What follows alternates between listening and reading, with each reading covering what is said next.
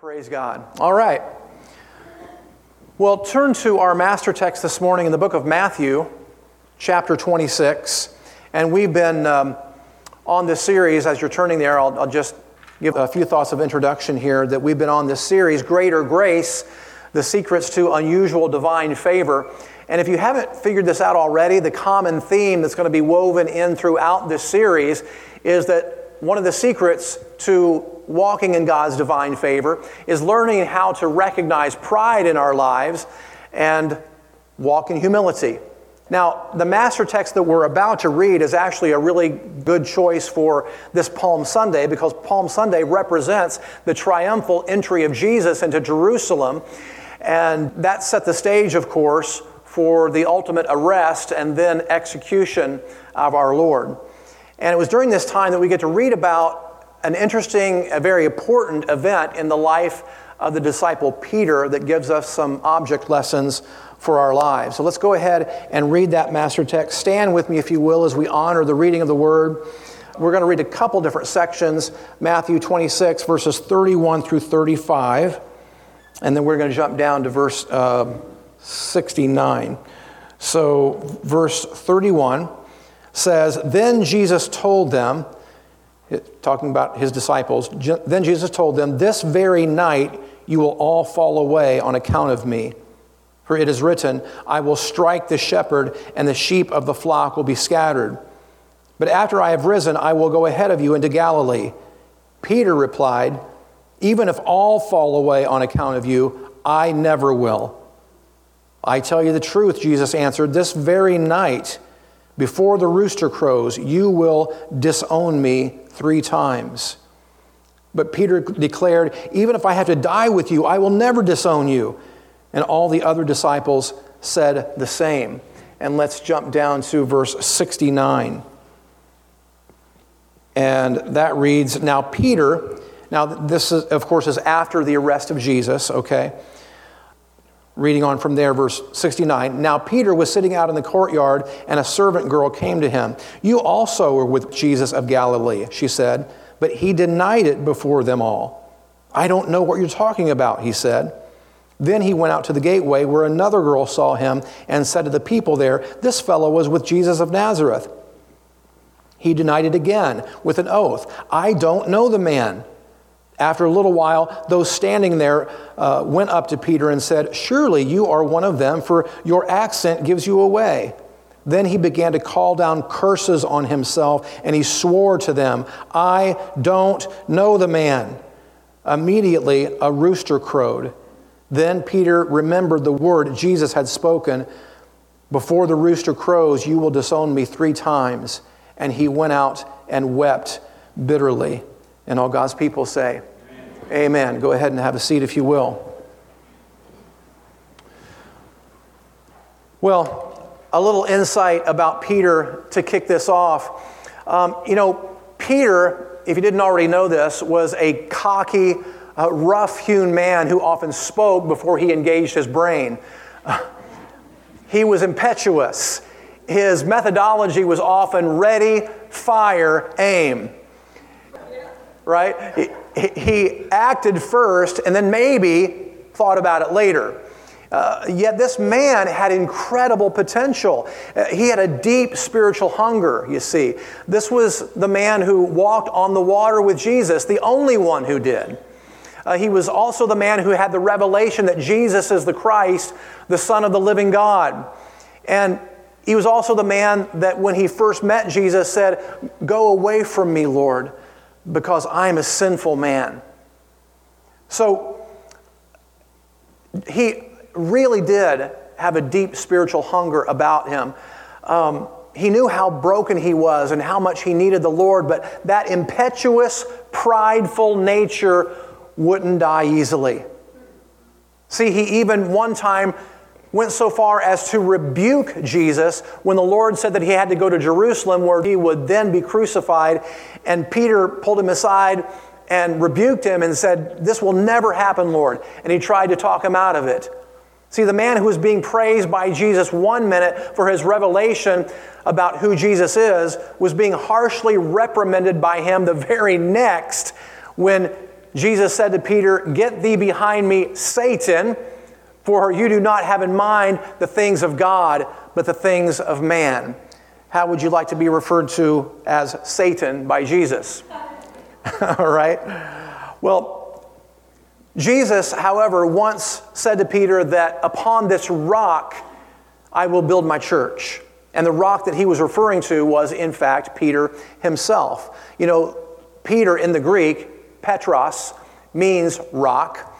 But in order to get to that point, Peter was going to have to walk through some wilderness experiences. He was going to have to get the pride burned out of his soul before he was ready enough and steady enough to be prepared for what God had in mind for him to do. And this master text showed us the beginning of one of the most important wilderness experiences in Peter's life, which taught him that he was not quite as strong as he thought.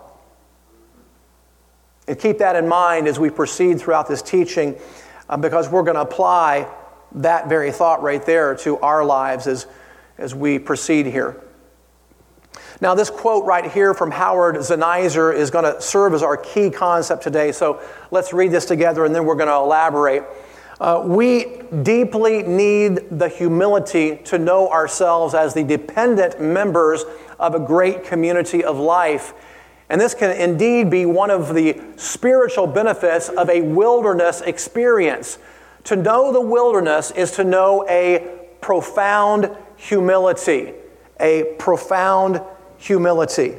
To know the wilderness is to know a profound humility. To recognize one's littleness, to sense dependence and interdependence, indebtedness, and responsibility. Isn't that good? Yeah? So the wilderness experiences that we all have in our lives from time to time will lead to a profound humility if we respond to them correctly. See, the wilderness, folks, listen, the wilderness often uproots the pride from our lives and gives us a proper perspective on ourselves, on life, on people, and certainly on God. See, we learn that we're not really the hot stuff that we thought we were, right? And how much we desperately need God and how much we desperately need other people. Now, about, I don't know, maybe it was a year ago, I can't remember exactly when I did the series on the dark night of the soul, but I want to revisit that briefly for this teaching, the dark night of the soul, which describes a spiritual crisis in the journey toward union with God. And this could be perceived as a spiritual dryness or perceived as a distance from God, or it could refer to an extended time that a prayer or prayers are not being answered the way that you think that they should be. Or it could refer to a great sadness or a loss of some sort or a trauma maybe. Or even a time of wrestling against a sinful vice of some sort that you're not making great progress in. Well, the term the dark night of the soul was actually coined by a poet who wrote a poem. That poet was St. John of the Cross, is how he became known in the 16th century. And it seems that many good people have had to walk through this dark night of the soul. Many good people of God have had to walk through their own dark nights of the soul from time to time before they were elevated to a place of great honor and great fruitfulness in their lives. So I want to just get your input this morning. Can you give me some examples of some people in Scripture who you think may have had to walk through their own dark nights of the soul? Just shout it out. Joseph, I heard that. Who else? Moses, who else? David, did I sit here? Mary? Mary? Who else? John the Baptist. Paul, absolutely Paul. Who else? Jesus, yeah, for sure. Jeremiah, that's a good one. I didn't have him on my list. I got my own list here on the screen, and I'm going to show you that. But those are all really good. So let me show you what I've got, and I'm going to show you people in the Bible who experienced this, and then the outcome that they experienced as a result of going through their own dark nights of the soul. So the first one is Joseph. I heard that one. Joseph spent, I believe it was 17 years in Egyptian slavery, and there he learned not only a humility that he didn't have before, but he also learned servitude. You know, Joseph was a cocky young man until he went through that, and then he wasn't so cocky anymore, right? And he learned servitude. Moses, I heard you say that one. Moses spent 40 years out in the wilderness, totally removed from the life that he was brought up in. And in that time, he learned humility. Elijah spent, I believe it was 2 years out in the wilderness without human contact, where there was a time of famine, and God actually brought him food from ravens. Ravens brought him food, and he drank out of a brook. And so he learned God's faithfulness in that process. David spent years out on the run, hiding out from a murderous King Saul that wanted to destroy him. And during that time, David learned intimacy with God. Then there was Abraham, who went through a 24-year experience believing for the promise, the son of promise. That was a 24-year experience that really stretched him, and in that process he learned faith. And then there was Peter, of course, who we've already talked about, and he learned reliance on God. He also learned about the forgiveness of God. And then there was the Apostle Paul, who I heard you say that one too, and he learned about God's strength in his weakness. God's strength in his weakness. You know, before Donna and I started this church, we had our own perceptions about ministry and actually some strong opinions about some pastors we've known and how they ought to do things. But, you know, after we were in ministry for just a little while, it gave us a new perspective. You know, the things that we have gone through in ministry have humbled us a little bit and helped us to see that some of those pastors, helped us to see some of those pastors in a new light, a new and more gracious light. And now we're not so quick to judge when we hear something or see something that makes us raise an eyebrow, because we know that there's probably more to the story that we don't know about or that's not being said. So it's kind of easy to judge someone when you're not in their position or not in their shoes. But once you enter that world, their world, you see things in a completely different light. And then you're not so proud about it anymore, right? Okay? Now, if you want a book that will help you to recognize the pride in your life and what humility really looks like, this book, The Imitation of Christ by 14th century German monk Thomas à Kempis, should be on your reading list. I mean, wow, this book will smack you between the eyes with some well-aimed truth, that's for sure. And here's a great insight. I'm going to give you one quote from the book. Here's a great insight that speaks to the potential benefit of affliction. We don't like that word very much, but I want to show you what he says about the potential benefit of affliction. Look at the screen. When good people are afflicted, tempted, or troubled with evil thoughts, then they understand better the great need they have of God, realizing that without Him, they can do nothing that is good. I really want you to get that perspective right there, that when you're tempted, troubled by evil thoughts, do recognize that there is nothing good in you apart from Christ. And that's when we need to turn to the Lord, okay? So those times in our lives are actually good because it drives us to the Savior, because we know without Him, we're lost. Without Him, we're nothing but corrupt. And sometimes you'll go on in life for a while and things will be going good, and then you'll hit a brand new set of challenges, a brand new set of temptations, and you respond in a way you weren't expecting, and you go, oh yeah, I'm reminded, I'm nothing without Him. There's no good in me apart from Him. So we just need to get used to the fact that in our workplaces, in our churches, and even in our families, there's always going to be situations and people that frustrate you and maybe even afflict you And we just have to accept the fact that there's never going to be a time in life when every little thing in your life is perfect. It's probably never going to happen. So trying to escape every time something gets difficult bypasses the chiseling process that God is trying to do in you and me in teaching us patience and humility. And we'll just have to go around the same mountain over and over again somewhere else or with someone else. Like there's certain people that'll bail out on their marriage so quickly, and then they'll leave that set of problems and get into a new marriage with someone else and get a whole new set of problems. Right? And you just have to go around the same mountain someplace else or with someone else. God's never going to stop trying to work on your heart. So don't try to bail out every time something gets difficult, okay, is what I'm saying. Now, I want to qualify here that I don't believe that God puts terrible calamities on people to teach people character. I don't believe that. I don't believe that God murders your children or wipes out your finances or stuff like that. I don't believe that God puts terrible diseases on people. That's not what I'm referring to. I'm referring here to the natural challenges of life that we all experience. You know, our struggle against sin and temptation. We all face that. Frustrations and disappointments of various sorts. People who hurt you and wrong you. We all face those things. We're not immune to those things as Christians.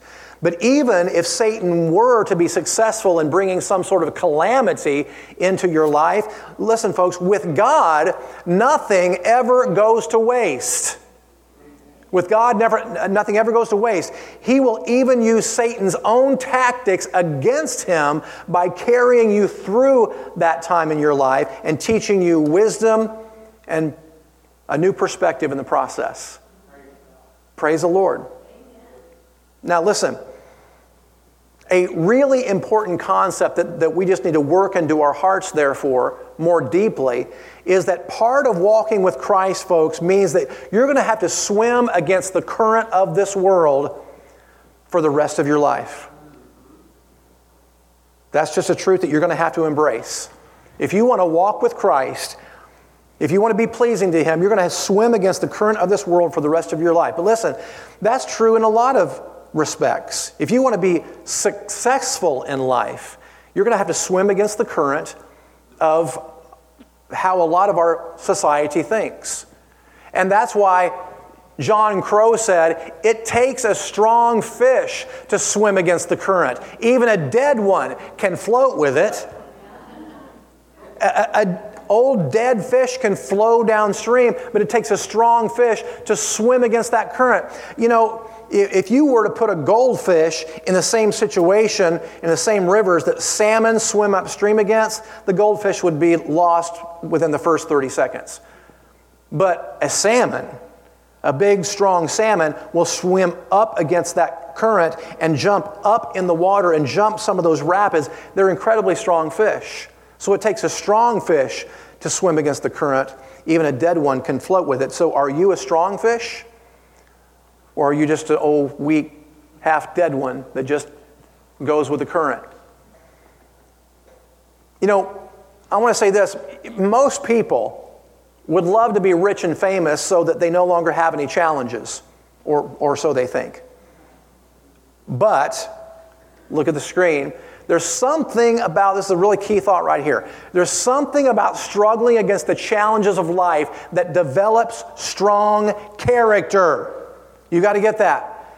And there's something about the removal of those challenges that causes a person to shrivel inwardly. I want to give you an example of that. A few years ago, I read a very interesting article by the ex-wife of Danny Bonaduce. And Danny Bonaduce was the child star in the show The Partridge Family. He was the little redhead. And he got that part when he was, 11 or 12 years old. And his ex-wife said in that article that psychology is now teaching that at whatever age a person suddenly becomes rich and famous, they remain that age emotionally for the rest of their lives. Because once they get rich and famous, everybody's catering to them, everybody loves them, everybody wants their autograph. They have really no challenges anymore. Nobody opposes them anymore. So life gets really kind of easy at that point. And so they stay shriveled and emotionally stunted from that point forward. So his ex-wife was saying in that article that here she was married to a grown man who, emotionally speaking, was about 11 or 12 years old. I say that to say this. That truth about the beneficial nature of struggling against the challenges of life is true emotionally, spiritually, and even also physically. For example, I'm always reading or listening to things having to do with health, and I listened to a lecture recently by a doctor who I really respect, who was talking about the health benefits of taking cold showers, which I thought was wacky at first, but I really respect this doctor, so I went ahead and listened, and I'm glad that I did, because what he said made perfect sense, because he talked about being exposed to the cold increases a process in the body called autophagy. And you don't have to remember that term, but all that means is the process of the body removing unnecessary and dysfunctional components under stress, and how it actually strengthens the body in some respects. And the same, by the way, is true with plants and even animals. You know, plants and animals go through a process called hormesis. And when plants are exposed to low levels of stress, it actually causes the organism to gain strength and resilience against the elements. So if you took away those stressors, like changes in the climate and things of that nature, wind and rain and cold, those kind of stressors, if you took all those things away, the plant would weaken and not be able to resist the changes around it that could threaten its survival. That's hormesis. So what I'm saying here is that struggling against stuff is not always fun. I realize that. But it does create a resilience in us that God can use for greater fruitfulness in His kingdom. And it helps us to become more familiar with our frailties. Okay? Thus helping us to have a more friendly relationship with humility. Now listen, that's why husbands and wives need to look at the challenges in their relationships differently. See, rather than being so quick to give up, we who are married need to understand that the challenges in our marriages make us stronger people, potentially, if we look at those challenges and respond to them appropriately. And if we look at ourselves as the imperfect, intolerable people that we sometimes tend to be sometimes. I got a lot of amens on that one.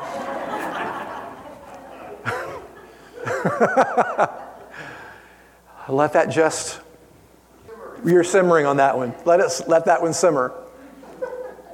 Yes, all of you listening to me, folks, and I include myself in this, are sometimes hard to live with. Okay? And you know why that is, by the way? It all boils down to one thing. P-R-I-D-E, pride. I think our biggest problem is pride. That's our biggest problem. Our biggest problem is not sexual perversion, although I'm certainly not promoting that. Our biggest problem is not lack of integrity in your finances, although I certainly think you need to have integrity in your finances. Our biggest problem is pride, because pride leads to all these other things you see. The problems in your marriages all come down to pride. See, here's why. We're willing to tolerate so much junk in ourselves personally, but we're not willing to tolerate much in other people. And that's just plain old, pompous pride. That's all that is. See, if you and I would understand that other people are in process too, just like you are and I am, then we would tolerate a lot more in other people. Here's an idea for you. Why not be a little harder on ourselves and go a little easier on other people instead of the way that most people do it, which is the exact opposite. We tend to be so lenient on ourselves and very hard on other people, and that's why most people stay unhappy. Listen, folks, pride never leads to happiness. It just leads to more frustration. Should I say that one again? Pride never leads to happiness. It simply leads to more frustration. And for a lot of us, the only way to get to that place of humility is to walk through some of these occasional wilderness experiences that I'm talking about here and learning to trust God through that process, because it gives us different perspectives and leads to greater levels of humility. You know, listen, life has a tendency to paint us into a corner sometimes, especially if you walk with Christ. And the reason that's the case is because if you want to honor Him, then there will sometimes be situations that you absolutely cannot get out of and still act honorably. Does that make sense? There's certain situations you're painted into a corner by because you absolutely cannot get out of those situations and still act honorably. Now, you can get out of them if you want, but not act honorably before the Lord. Okay? Is that making sense? So, do you know how to handle those situations? The only way to get through the wilderness honorably is to simply go through it. And here's what I mean by that. When there's no way out, you just have to push on, walk through it, and eventually you're going to come out on the other side if you continue to trust Christ through that process and not do things your own way. And in those times, that's when we really learn to trust the Lord and learn about His faithfulness. So then, we just need to get used to the fact that a truly spiritual person is not one who always knows what's going on around him or her, because a truly spiritual person walks by faith, you see, not by sight. A truly spiritual person walks by faith, not by sight, and is not moved by outward circumstances. That's why the psalmist wrote in Psalm 23, even though I walk through the valley of the shadow of death, I fear no evil, for you are with me. What's he talking about? He's talking about the fact that he's in this situation he can't get out of. He's walking through the valley of the shadow of death. But you know what? I'm not going to fear any evil because I know God's with me in the valley of the shadow of death. He'll see me through this. That's faith. So just as true then, a truly spiritual person is not one who experiences goosebumps and butterflies all the time either. And again, I'm not against that. That happens sometimes. But a truly spiritual person is one who can walk by faith even when all the outward circumstances would make it seem as though God has forgotten you. And some of the people that we just listed and that you called out a few moments ago when I asked you if you knew of anyone in the Bible who walked through their own times of the dark night of the soul, many of those people walked through times when God seemed silent and it seemed as though God had forgotten them, but they held on by faith and God brought them through all that. Praise God. So I want you to get this right here. Learning to walk with God, therefore, even when He seems distant and silent, is a mark of faith and true humility. You see, so many Christians, especially the charismatic sort, I include us in that. We're not as crazy charismatic as some of the churches I was brought up in, but we still like to get exuberant and we still believe in, the gifts of the Spirit and things of that nature. So all those things are good. But one of the things I find that charismatics in particular will do sometimes is that we're looking for some sort of zap from God. And again, that does happen sometimes, and I'm not against those things, but one of God's tools in your development and mine is allowing us to walk through some of these occasional wilderness experiences, thus giving us the opportunity to learn to trust Him more, and giving us the opportunity also to develop some resilience. grow in humility, and grow in grace for other people, which is part of humility. And on that note, I want to add this. Only a prideful person is constantly critical of other people, because obviously a person like that hasn't really seen himself in truth yet. Because if he had, he would know that he is just as susceptible to sin as everyone else is. And he would know to give grace just as he has been shown grace. Are we tracking together this morning? Are you with me? All right. I want to read to you out of Romans chapter 5, verses 3 through 5 on this point. It says, "We also rejoice in our sufferings." Wow, how do you get to that point? Rejoicing in our sufferings. Knowing that when you do, there's a wonderful outcome on the other side. That's how. Okay, let's continue reading. "We also rejoice in our sufferings because we know that suffering produces perseverance. Perseverance, character, and character, hope. And hope does not disappoint us, because God has poured out His love into our hearts through the Holy Spirit, whom He has given us."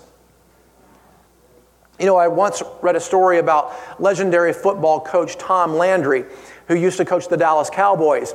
And he used to tell his players that it's my job to get you to do what you don't want to do so that you can be what you've always wanted to be, which is Super Bowl champions. You see, if those players had their way, they may not be quite as hard on themselves, maybe. See, but a coach sees potential in those players, so he works them to get the most out of them. And folks, in a similar way, God will give us many opportunities to see ourselves in truth so as to develop in humility and perseverance and also character and hope in God, not ourselves. And on that note, I want to show you this quote that I found out of the Coach's Journal, which is not out of the Bible, but it certainly does reflect a biblical truth. "Great things never come from comfort zones." Great things never come from comfort zones. God will constantly pull you out of your comfort zone to get you to stretch and grow. And when you accept that assignment to stretch and grow, then God begins to trust you with more. Okay? So that's all God's doing in you walking through some of these occasional wilderness experiences. He's stretching you, calling you to a higher level. And let me qualify something before I move on. Sometimes the wilderness experiences that we go through are the result of our own dumb choices. It's not always just the natural ebbs and flows of life. Sometimes we just make dumb choices and we get ourselves in bad shape and we walk through dark times because of the choices that we've made. Well, we can learn wisdom in that too. And God can take us through those seasons of our lives as well and lead us into a glorious future, even when we got our own selves in trouble. Okay? Now, I want to go back to this book, The Imitation of Christ, for a moment. I just want to give you some of the hard-hitting truths that Thomas à Kempis provides in this book. So I'm going to give you 3 or 4 quotes here that don't necessarily pertain to the dark night of the soul, but they certainly do pertain to humility. So let's go. First one is this: "Those who are little in themselves and do not care about being given honor are truly great."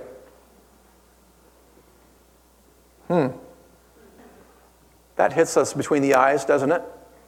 How about this one? "Endeavor to be patient in enduring the failures and weaknesses of others, no matter what kind they are. For you yourself have many failings that must be endured by others." Isn't that the truth? All right, let's go on. "The humble," I love this one, "the humble enjoy continual peace, but the hearts of the proud are disturbed by envy and frequent hostility." In other words, the proud say, "I deserve better than this," whereas the humble just accept what comes along and we try to work through it with God's grace and help. How about this one? "God walks with the simple, reveals Himself to the humble, gives understanding to the little ones, opens the perception of pure minds, and hides grace from the curious and proud." He's referring to what it says in the Bible, that God opposes the proud, but gives grace to the humble. All right. One takeaway that I want you to get out of this teaching today is that God wants us to get to know ourselves better, to recognize the areas of pride in our lives that hinders our progress, that hinders our spiritual growth, diminishes our intimacy with God and others, and keeps us locked in cycles of frustration.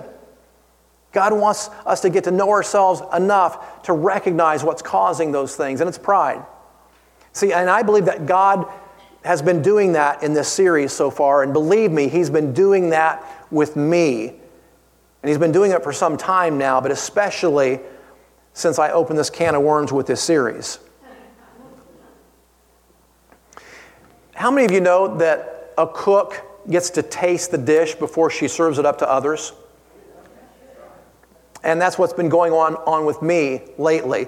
God has been allowing me to taste this dish personally.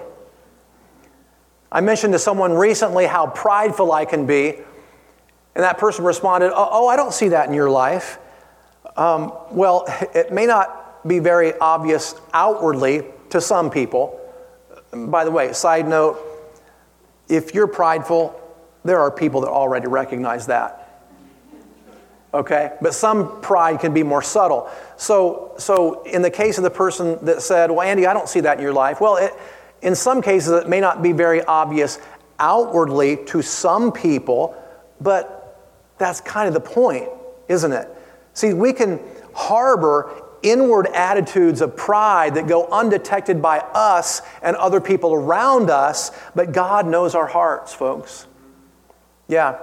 And because He loves us, He's going to work with us to help us to reveal the pride in our hearts if we're paying attention. And I pray that all of you are paying attention this morning, because if you're willing to evaluate yourself honestly and deal with your own pride decisively, then I believe that God is setting you up for some wonderful things ahead.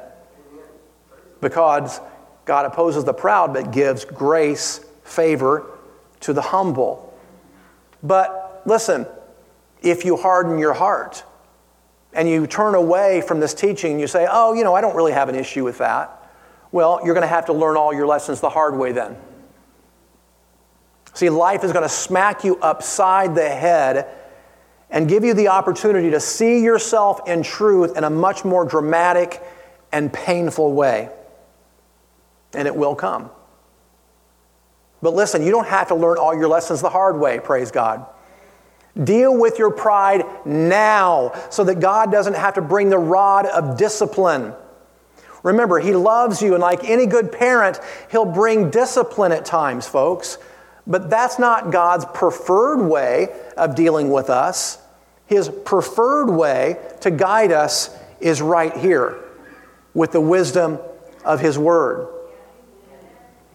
But if you're stubborn and hard-hearted, He will bring other means to teach you, if necessary. So, if you're in the dark night of your soul right now, I have some good news for you. I like this quote by Joseph Campbell, who said, "The dark night of the soul comes just before revelation, when everything is lost and all seems darkness. Then comes the new life and all that is needed." Praise God. I love that quote. So if it seems like that you're going through the dark night of the soul right now, don't despair and don't give up. See, we've all gone through it. And if you haven't gone through it yet, you're likely to go through it pretty soon. You're likely to go through a dark night of the soul that you're going to have to trust the Lord through. And that's an opportunity for growth, ladies and gentlemen. See, it's an opportunity for the dross to be separated from the silver and for you to rid yourself of some of that pride that's hindered your progress. And instead walk in that divine thing called humility, which will enable you to reach new heights in God, reach new heights in life. So to go back to what Thomas à Kempis said, the humble enjoy continual peace. Praise God. Well, I want to start coming down home stretch here in a few minutes, here with a story that will illustrate what we've been talking about so far, and then I'm going to give you a closing scripture, and then we're going to pray. I read the true account of a young man named Tracy Bailey, who lived right here in Indiana, and his story appeared in Guideposts magazine, where he describes how he stood in the White House Rose Garden in the presence of the President of the United States to receive the National Teacher of the Year award. And it was there that he remembered how far he had come. See, 15 years earlier, he stood before a different dignitary, a county judge in Indiana, in an Indiana courtroom, ready to be sentenced to jail. You see, young Bailey went on a drunken rampage with some of his friends and vandalized a high school and got caught and arrested. But at that time, Bailey nevertheless stood before that judge with his head held high, remembering the words of his wrestling coach who said, "Don't ever hang your head, don't admit defeat. As soon as you do, it's over." Well, that advice might work well in the middle of a wrestling competition, but it doesn't work well in life, does it? Okay? Right. Doesn't work well in life. So, the judge looked at that proud teenager and stunned everyone in the courtroom when the sentence was passed down. 5 years in an Indiana youth center, which is one step below the state penitentiary. Tracy Bailey went to jail with his head still held high, however. But it only took a few months for reality to set in. One day, as he sat in solitary confinement in a cell with nothing more than a metal cot, a sink, and a toilet, he realized his awful mistake, and he began to weep. And more importantly, he finally cried out to God. He prayed, "God, I need help. I'm defeated without you." And that was the turning point in the life of Tracy Bailey. He joined a prison Bible study and began taking college correspondence courses, and after 14 months of jail, he was released on parole. And after taking more college studies, he eventually became a science teacher in Florida, later honored by the President of the United States for the National Teacher of the Year award. And with these following words, he summarized the lesson he had learned in life. "I bowed my head," he said, "and tasted victory." See, folks, listen. The paradoxical nature of life in Christ, folks, is that you have to go down in order to go up. You have to lower yourself in order for God to lift you up. And so many of God's people don't seem to understand why they spin their wheels all the time and seem to go around the same mountains over and over again. Well, it's because they've not yet come to recognize the pride in their lives. And God will not honor the prideful. Remember, He opposes the proud, but gives grace to the humble. So, I'm going to end with this scripture out of Psalm 40. It's the same passage, by the way, that we opened up the service with. I'm going to circle back around to that and read this to you because I think it's a great way to end our time together. Let's read. "I waited patiently for the Lord, and He inclined to me and heard my cry. He lifted me up from the pit of despair, out of the miry clay. He set my feet upon a rock and made my footsteps firm. He put a new song in my mouth, a hymn of praise to our God. Many will see and fear and put their trust in the Lord." Now, the psalmist David refers here to the pit of despair that he was in. And in that dark night of the soul that he was in, he cried out to God in humility, and God responded by lifting him up and making his footsteps firm and putting a song of praise in his mouth. Praise God. And because of that deliverance that God performed in his life, people witnessed that. And he said that many would put their hope in the Lord after seeing how God had delivered him from that wilderness, from that dark night of the soul. So listen, don't get mad at God if you're going through something right now. There's more going on here than meets the eye, folks. In fact, I like what Chris Hardwick said on this point. Listen to this closing quote really, really closely. He said, "Have you ever met someone who has had everything work out for them with zero struggle? They usually have the depth of a puddle, or they don't exist." Yeah, that about sums it up. So when we go through things, it creates a depth in us if we respond to it properly. It creates a depth in us that wouldn't happen otherwise. So just humble yourself, lift up your voice to God, and then He, I promise you, will lift you up in due time. Would you stand with me? Let's pray for a moment.